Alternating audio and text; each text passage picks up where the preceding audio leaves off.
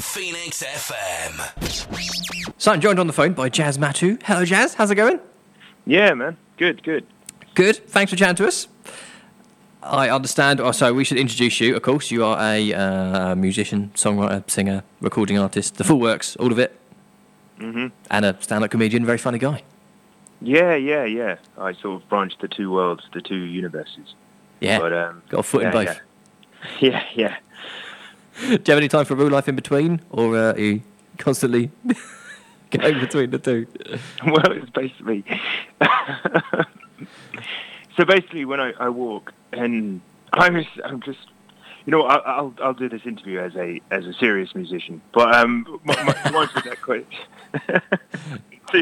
to answer that question, I basically see being a musician and being a stand-up as my actual life, and I'm sort of like the opposite of Clark Kent and Superman. Basically, you've got, Superman pretends to be Clark Kent. I pretend to be Jazz Matu in the real world, having a job and everything. But the real me is a musician and a comedian. Yeah. So the real you is that, and then you rip off your shirt to become like a suit underneath. Yes.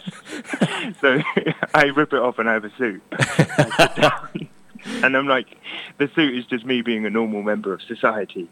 And we all wear that suit, don't we? Yeah. Well, hopefully. Act normal, no one will notice. Yeah. I'm like I need to put that on a poster. The opposite of Superman. Yeah. Super in his own way. Yes. So, oh man. Getting back to the music. So you do all those things. You write it and you produce and you record and everything. Am I right in thinking you do all that yourself, or do you have help doing that? Yeah. So basically, originally on my original album, I did everything, but I have a producer. If I tell you the story of that, I think that makes sense. So basically, my guitar teacher is also my drum teacher, and he's got his own recording studio. And then we stopped basically doing lessons, and because I passed all the grades and everything. And then he was like, actually, I like some of your ideas. Have you ever thought about recording them? I was like, yeah, you know what? Let's do this. And I was taking singing lessons. So on my original album, I did everything, and he sort of produced it and then recorded it. And on this single and my recent singles this year, I've sort of, I looked back at the album and thought, what didn't work, what did work? And basically, my producer, Dean Well, a guy who runs Dean Well Studios in Kent, we sort of co-produce it. So he basically does all the sound engineering, and he mixes it down and masters it. And I'm sort of there just saying, actually, this doesn't sound good, this doesn't sound good. Yeah. And then he also plays the drums as well. So I do the guitar, the bass, and I write the lyrics and the song structure, and I do all the singing.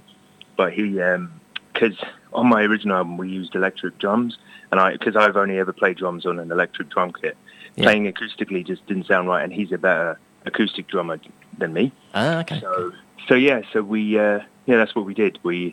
So he plays the drum track, and I co-wrote the drums with him, and so that's how it's done. So I do basically most of it. So I'd say most of the actual writing and the recording, and he basically does the sort of studio side, then the producing side. So I'd say he's my producer and sound engineer, and I do most of the writing, really. Yeah, so he adds the drum bit afterwards, or is it like a creative process between the two of you? So it's kind of like he's kind of like what most sort of producers would do, in that he sort of script edits a bit, and would say, like, if it wasn't for him, this song would probably be 8 minutes long. And I do like a long jazz solo for no reason. It's kind of like that. It's little things like that. Like, it's made me really aware of, like, what producers and what, like, musical directors do, in that, like, it's just sort of trimming the songs. Because I think this is sort of just an iteration of my previous album, where I sort of had what I wanted to do. I put it out there, and I realized that the style I was going for, was from the 70s, really. Yeah, it is a little bit 70s, yeah. This is the thing. So I've always grown up in, like, an era where you sort of you do the album first, and then you sort of work backwards. But now it's sort of, people don't really buy albums anymore. They sort of, although on vinyl maybe, but it's mainly the playlist generation now, I feel. So it's like, the way we record the songs now is sort of just tailoring it to, like, just making it a bit more coherent. He's got an ear in sort of the modern world, basically. That's why I say he adds to the track. He's a bit like, oh, this sounds like this sounds like that, maybe think of this. But then it's generally, you know, I'd say he's kind of like, what's that guy from the Beatles? What was his name again? That guy from the Beatles? Paul McCartney, was that him? No, their producer. Ringo, no. Who was their producer? He died recently. Oh, blimey. Oh, I have no idea. You know, they always used to say he was the fifth Beatle, but then they would always deny. I'm sure one of your listeners will tell me. Yeah, but, I'll tell you what, when I work it out, I'll add it in the middle of this interview and edit it in like we know what we're talking about. Yes. Do that. And, so basically he's got that role, basically. I write the songs, and then we record them together, and we sort of tailor bits and stuff like that. Because I don't want to have, like, all my singles being 10 minutes long, basically. Unless I go in a sort of Tool direction, that would be really cool. Like, but no. So at the moment, you're keeping it like sub 5 minutes. Yeah, but then the thing is, it's like the live version of all the songs. Because this is someone actually said this to me at my last music gig. They said that the live version sounds totally different to the recording version. So I feel that that's missing from bands today, where the live version is completely the same as the studio version. So it's nice to have something different to go and see and enjoy live, isn't it? Yeah. Because the thing is, when I play live, it's a trio, so we have to cut certain bits out and we add certain bits. And then sometimes I work with like tracks that I've pre-programmed in. Sometimes I don't. So yeah, it would be good to like maybe do a live version that sounds like a true live version. Yeah. But like just have you going off on a 10-minute guitar solo. Yeah, nothing wrong with that, that's what I'm trying. Don't come if you like 3-minute songs. Don't come to see me live. Everything. Your favourite tracks will be 7 minutes long, and but sadly, the tracks you don't like will also be 7 minutes long. So. Take the rough with the smooth. It'll be fine. Yeah, there'll be definitely time to go for a drinks break. Basically, that's what I'm trying to say. So, you mentioned being a bit of a 70s kind of vibe to some of your music. Who's some of your influences? Well, I quite like people like David Bowie, and I quite like the late 70s bands like Talking Heads, and I quite like, but then I like some of the 80s bands that sort of like were influenced by David Bowie and Talking Heads, and so like the Pixies and R.E.M. I like those bands, but then I do like the kind of like heavier stuff, like I quite like a lot of heavy guitar players like Steve Vai, who became melodic, and so I've got lots of I quite like a lot of like just sort of players as well, like instrumental players like Victor Wooten, who's like probably one of the best bass players in the world. I like his kind of funky bass. But in terms of pop people, there's a lot of Prince in there as well. I'd say he's a big influence on me. Who else do I like? Oh, I was just thinking, because I was looking at a playlist. There's quite a few people. I like a new wave band called The Cars. Have you ever heard of them? Oh, right. Oh, no, not yet.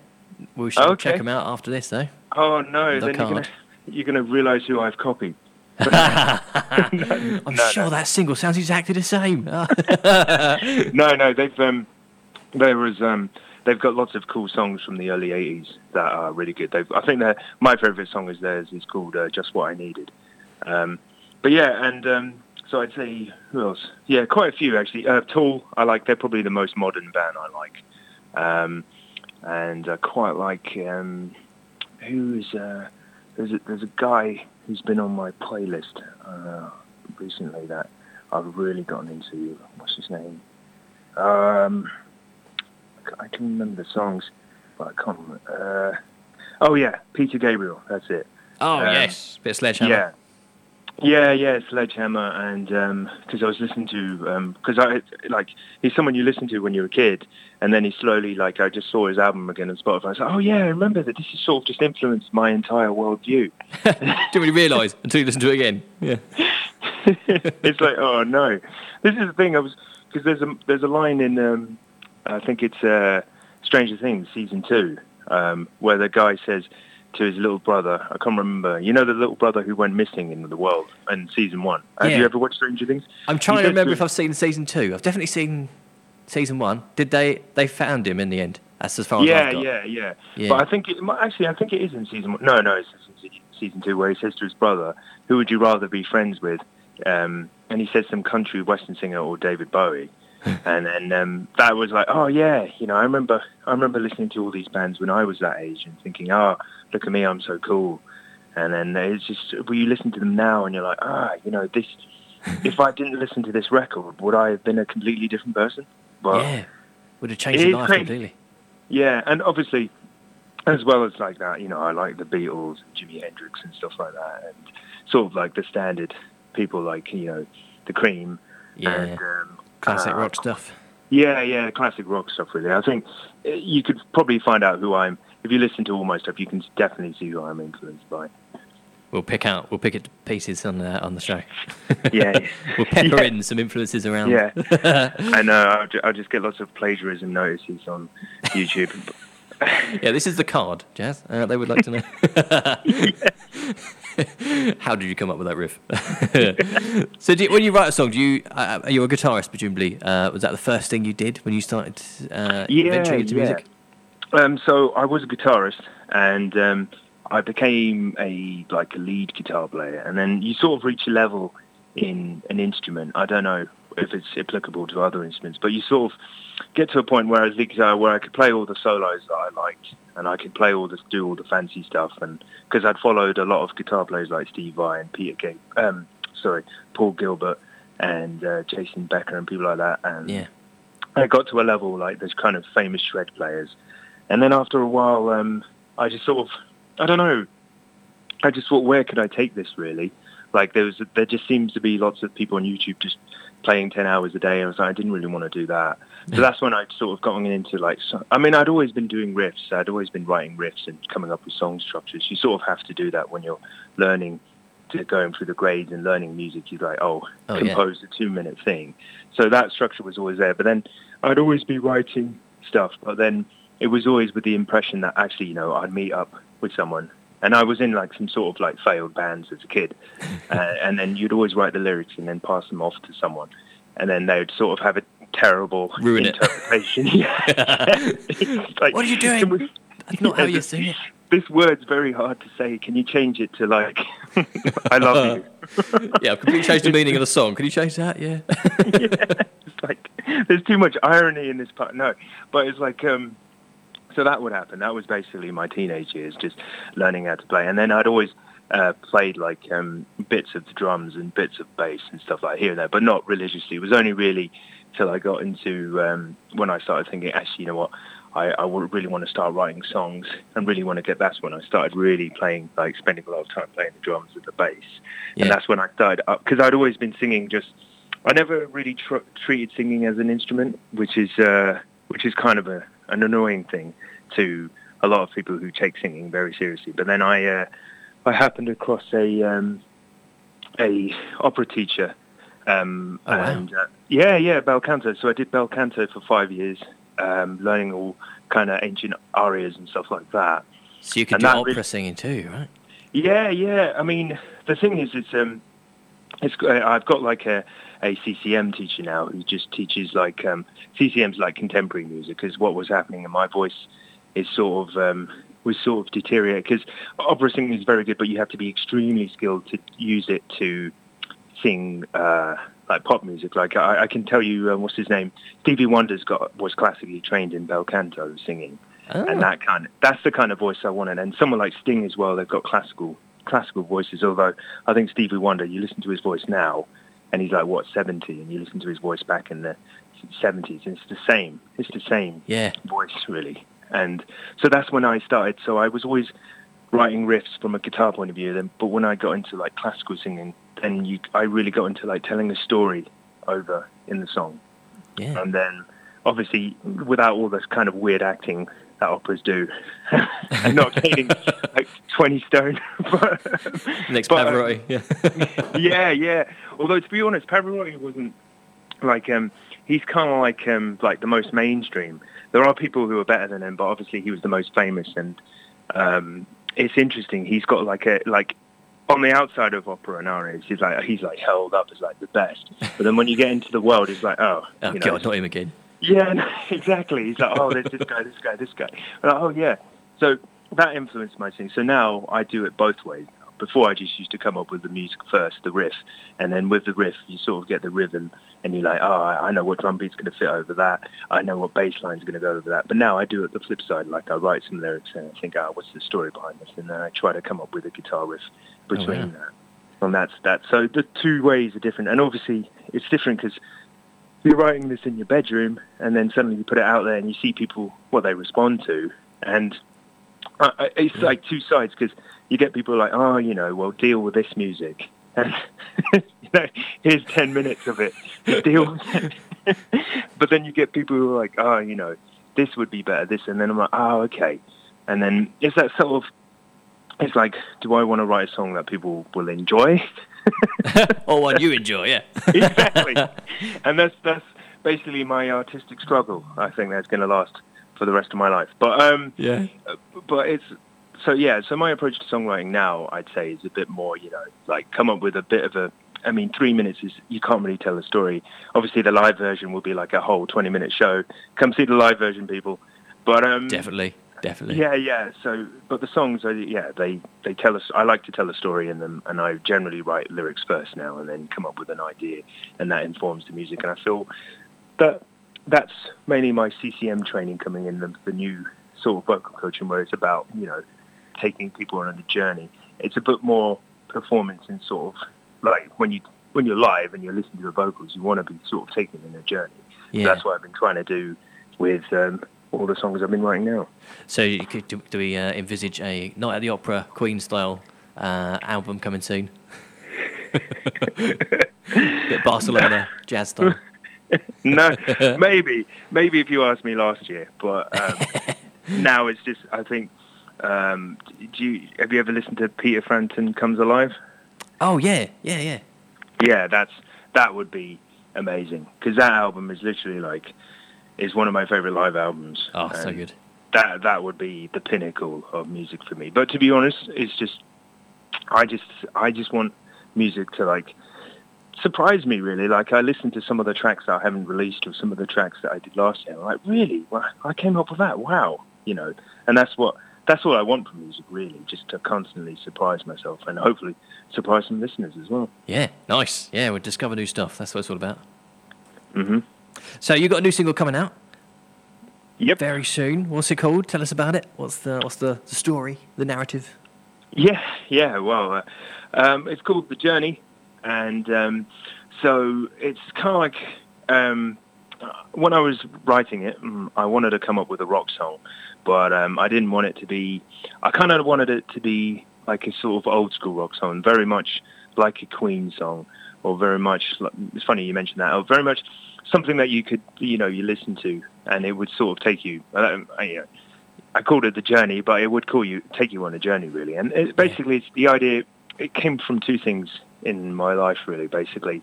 And this is sort of anecdotal, but every single week in a music publication, there's always oh, why is guitar music dead? Oh, yeah. Are we witnessing the death of guitars? It's still going, guys. No, because people don't want to play.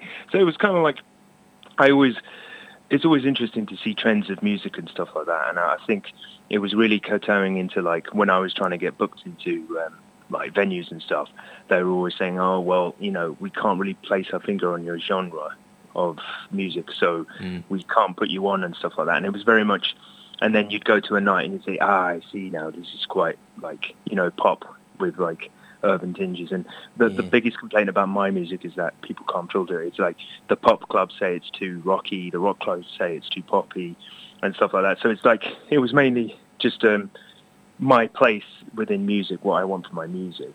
And also it was whatever you do, as long as you're happy with what you've done, basically, with your music. For me, it's I can say I've done that. It was a lot of stress at the time, performing and doing this whole process and going and stuff like that, and getting people to listen and everything. But at the end of the day, I can say, hey, I've done that, Yeah, exactly. That's the crux of the story, really. And and hopefully it can be applied to anything that anyone's creating, really, whether it's a an artistic project or even a business project, really, just any sort of idea anyone has, and they're kind of like, oh, I don't, trust me, at the end of it, you'll be like so happy that you started, really, and that you finished, and you look back and think, oh my God, how the hell did I do that? What a journey. Yeah. Yeah, exactly. Wow. And hopefully you'll be singing my song whilst you do that. But yeah. Yeah, that's the plan. It'll be driving in the car, belting out the window. Yes. Oh man, yeah. So that's the single. Have you got you mentioned earlier that you're sort of bringing out singles rather than albums now, or is there going to be an album come from it, or an EP or anything? Yeah, so basically I've been releasing singles, but with the view to sort of release them as a collection, and then there'll be some bonus tracks that won't have been released. But literally it's like, because the way I did it was just release an album first and then start putting singles, but the way I feel you should do is single, then EP, then album. But some of the singles are getting quite a lot of plays, a lot of people liking them, so the idea is I like to sort of structure the album and sort of like have a theme. And I think broadly a theme with all my singles is emerging. I've got 2-3 new singles that I've got. Just need to do the finishing touches on one, and 2 others are emerging. And I've got an idea, because the way I do it is now that you can listen to the songs independently on your playlists if you want. But if you do want to get the whole album and listen to it in one playthrough, if those people still exist. But yeah, it's nice though to put an album on and just enjoy it for like a good 45 minutes. Because I don't know about you, but whenever I have an album on, it's either in the background where I need to study when I was in school, or now it's mainly when I'm just driving. Really, I put an album on, listen to it end to end. Yeah. I just hope those people still exist. And they do, and they listen to my show, hopefully. Yes, they do. The dying breed, but we're still there. We're still there. I know. That's the thing. So that's what I was going to do. See at the end of the year what singles, and if I can make a coherent narrative through an album, and then just put it out there. And I'm probably going to try to make some physical copies as well, because I know someone asked me, oh, are you releasing this on vinyl? I was thinking, so I've been looking into that, trying to make it'd be cool. So like, if you see me at any stand-up comedy gigs, you can get some of my vinyls off me. Yeah. Yes, come and grab a vinyl. I'll have my own walking merch table. That's what I'll be. You'll be at the back of the room with a pasting table. Yeah, I'm gonna start wearing my album covers as a T-shirt. I actually got a T-shirt made for one of my album. Yeah, no. Someone actually messaged me on Instagram saying, "Oh, I really like the artwork of that." It's like, and I'm like, "Yeah, I'm gonna make a T-shirt out of it." And I was like, So I went to a T-shirt shop last weekend. And was like, "Can you make?" And they were like, "Yeah, sure." So. Oh, great. Yeah. There will be merchandise. I shall have to check out your shirt next time I see you then. Yeah. You mentioned the comedy. Where can people see you doing funny? Yeah. Comedy is basically 3 times a week. Mainly, I like to book in Monty's. I think I'm on Monty's this Wednesday. There's a Halloween special, so I'm doing a Halloween character if anyone wants to see that. Oh, yeah. And then, I'm moving. I recently, yesterday actually, I was at the G&B and I did some musical comedy. That's the direction I'm going to start exploring as well. Oh, fantastic. Hybrid between the 2 careers. Yeah, no, because someone got me a Flight of the Conchords CD and I was listening to it. I was like, wow, this is great. And I was thinking, how can I do this? And musical comedy I've always found is quite tricky, because you either really like it or you really hate it. Yeah. I feel like there's no in between. So, and if the punchline doesn't work, you can't exactly improvise in the middle of a song, can you? Exactly. People either go for it immediately or not. But then this is the thing. So that's what I'm working on as well. Yeah. But next week I'm at Funny Feckers on Thursday at the I think it's the Dean Swift in Camden, and on Wednesday I'm at Monty's. And just follow me on Instagram, Jazz Matthew Official, or on Twitter, Jazz Matty Sounds, and I'm always putting on where I am and where I'm going to be. So they can find you there. Yes. And obviously, they can listen to my show and they'll hear your songs on there. Yeah, no, thanks for having me on, man. Absolute pleasure. Look forward to coming to a live gig, seeing you do the music as well as the comedy. Yeah. We're working towards some new gigs of getting the band back in touch, and that we needed to go on a bit of a hiatus. But getting it back and then getting the songs together, and then going to be booking in some gigs. I've got some goodwill still with some really good places in London that can get a crowd, and so look forward to just pay attention to my Instagram and Twitter, and I'll be announcing details in the coming months. Keep it posted. Keep us posted. Cool. So we do a thing on my shows where we do a question tag. So my previous guest asks the next guest a question. So I think the last guest I had asked the question: if you could perform in your dream place, where would it be? That's very interesting, actually. Obviously, Monty's is great, and Funny Feathers, and G&B's great. Well, I've already been in all the venues I want to, you know. So, Monty's was just brilliant. No, it's interesting. I think from a musical point of view, I've always wanted to sort of play at Glastonbury at one of the. I don't know what stage would have me, but I think probably not the John Peel. Yeah, probably. I don't know. But then there's also, I don't know if in America, like if Carnegie Hall, if they do music. I know they do like theatre and they do like stand-up, but I don't know if they do music. But if not, the Madison Square Garden would be pretty good. You take them as a second best. I'll make do with Madison Square Garden, yeah. Yeah. But from a comedy point of view, it's just literally, I'd love to play at the Stand in Edinburgh or Glasgow. Very, very good venues. But but from a musical point of view, first would be Carnegie. First would be Glastonbury, then second would be Carnegie Hall if they take music, and third would be Madison Square Garden. So yeah. Okay, it's on the Christmas list. Yes, working towards it. You know what they say, aim for the moon, end up in Bognor or something like that. Yeah, Bognor's all right. They have a fantastic music scene. Yeah, they do. They really do. So what would be your question for my next guest, Jazz? Okay. Okay. So if you could be the support act for any artist, and that's alive or dead, who would it be? Oh, nice. Excellent. Yeah. I could answer that. I'd answer that now. Yeah. I'd love to have been the support act for Frank Zappa. Frank Zappa. Oh, yeah. I think because at the gig where that guy fired the flare and it caused the whole venue to burn down, and then Deep Purple saw and wrote "Smoke on the Water." I was going to say, Frank Zappa. Burnt the place to the ground, I remember it. Yes. Can you imagine being the support act thinking, this gig's, oh my God, the building's on fire. But then literally Deep Purple writing one of the best songs ever. Yeah, the gig was terrible. It had to be evacuated, but we made a pretty decent song out of it. Yeah. Nice. Okay, so if not, just a backup question in case my guest isn't a performer of any kind. We might have someone in who's not performing. Okay. Okay. If you okay. Yeah, that's it. If you were to meet any historical figure that you liked, what would be the one question that you would ask them? Good one. Yeah. Cool. And hopefully they won't be like, all right, mate, how's it going? What are you up to? See the football yesterday? Bill Shakespeare's like, no, what's football? I don't